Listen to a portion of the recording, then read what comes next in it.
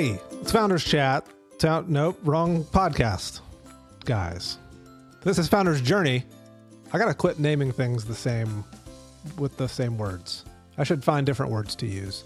Hey, welcome to the podcast. It's Founders Journey. I'm your host, Josh Pigford, and it's been a long time. How long has it been? Founders Chat. Where's the name? I don't even know where I put this podcast anymore. It's been so dang long. Hold on, let's see. I'm about to find out. Yep. A year ago, almost, not quite. May of last year, people, was the last episode of this podcast. It still exists. You can still listen to it. And here's another episode for us. So let's jump in. Staying mentally healthy as a founder is today's topic, and we should talk about it. Mental health. Good stuff. So yesterday, I was not feeling great mentally. I had this level of anxiety that I hadn't felt in a long time, and it started in the morning and then really sort of persisted through the night, like me waking up multiple times throughout the night feeling anxious. So I can't pinpoint it to like any specific thing. It was more of this like sum of a dozen small things. I felt like I hadn't been leading the team well through this like big product change. Parenting has been pretty taxing lately. I was second guessing all sorts of life decisions, and like the things that typically bring me joy day in and out just kind of felt uninteresting. And then on top of that, yesterday the weather was like dark and stormy, just monsooned all day, and it kind of perfectly matched how my brain felt. So I was telling my wife last night that like I really just didn't want to be around anyone or like be anywhere or do anything. Like I felt this like tightly wound feeling, and like nothing could relieve that tense feeling. So today I'm feeling like immensely better. And it kind of got me reflecting on how important it is not to just have healthy habits as a founder, but to actively pursue them. And so while yesterday was sort of this great example of how those things don't always work, I generally do feel a lot of joy in my work and very little anxiety. So I wanted to talk about some of the things that I do as a founder that sort of combat this state of anxiety.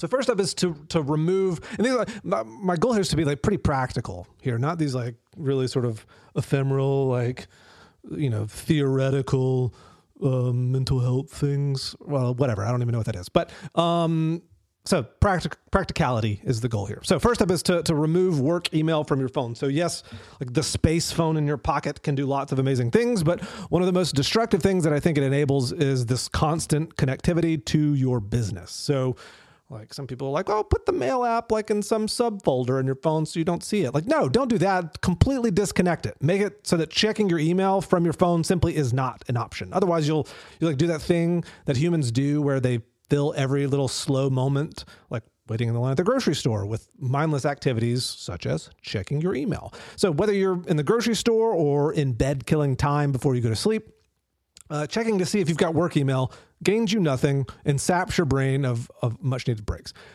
Second, and this is sort of playing off the first here, is to remove Slack from your phone. So for many of the same reasons you should remove email from your phone, you should also remove Slack or whatever chat sort of communication app that your company uses. You have nothing to gain by staying on top of every single thing that people say in your company, and by attempting to do so, you'll have a constant case of FOMO as you wonder like, oh, has anyone said anything business altering in the past hour? No, they have not.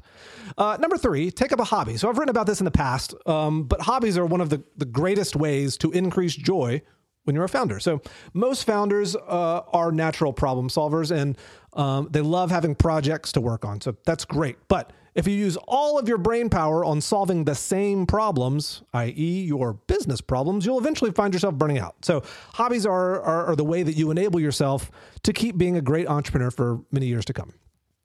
Next up is to meditate. So I use the term meditate here loosely, but I highly recommend doing it. One of the easiest ways is using an app like Calm or Headspace to sort of guide you what to do.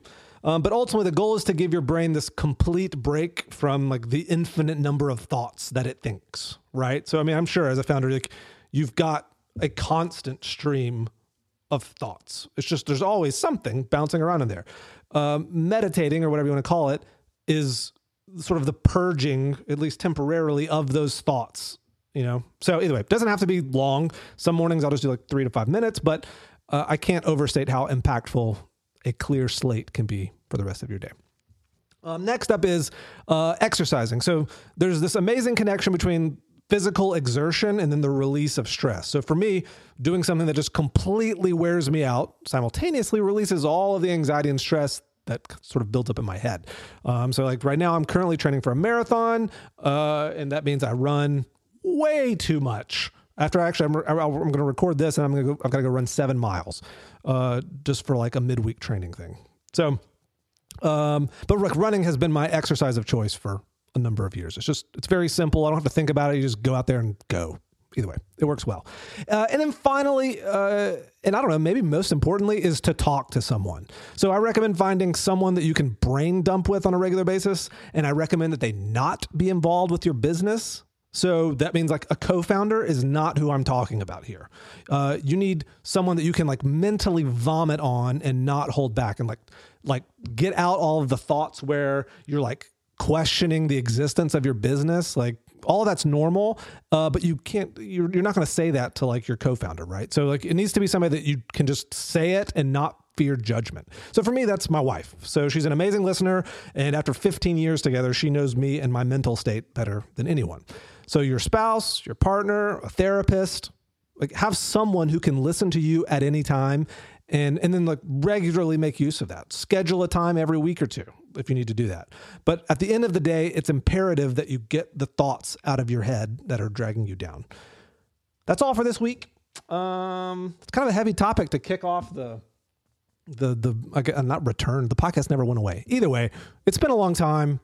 Sorry I got all heavy on you, but I should be back with more of these things soon. I'm writing a lot more now.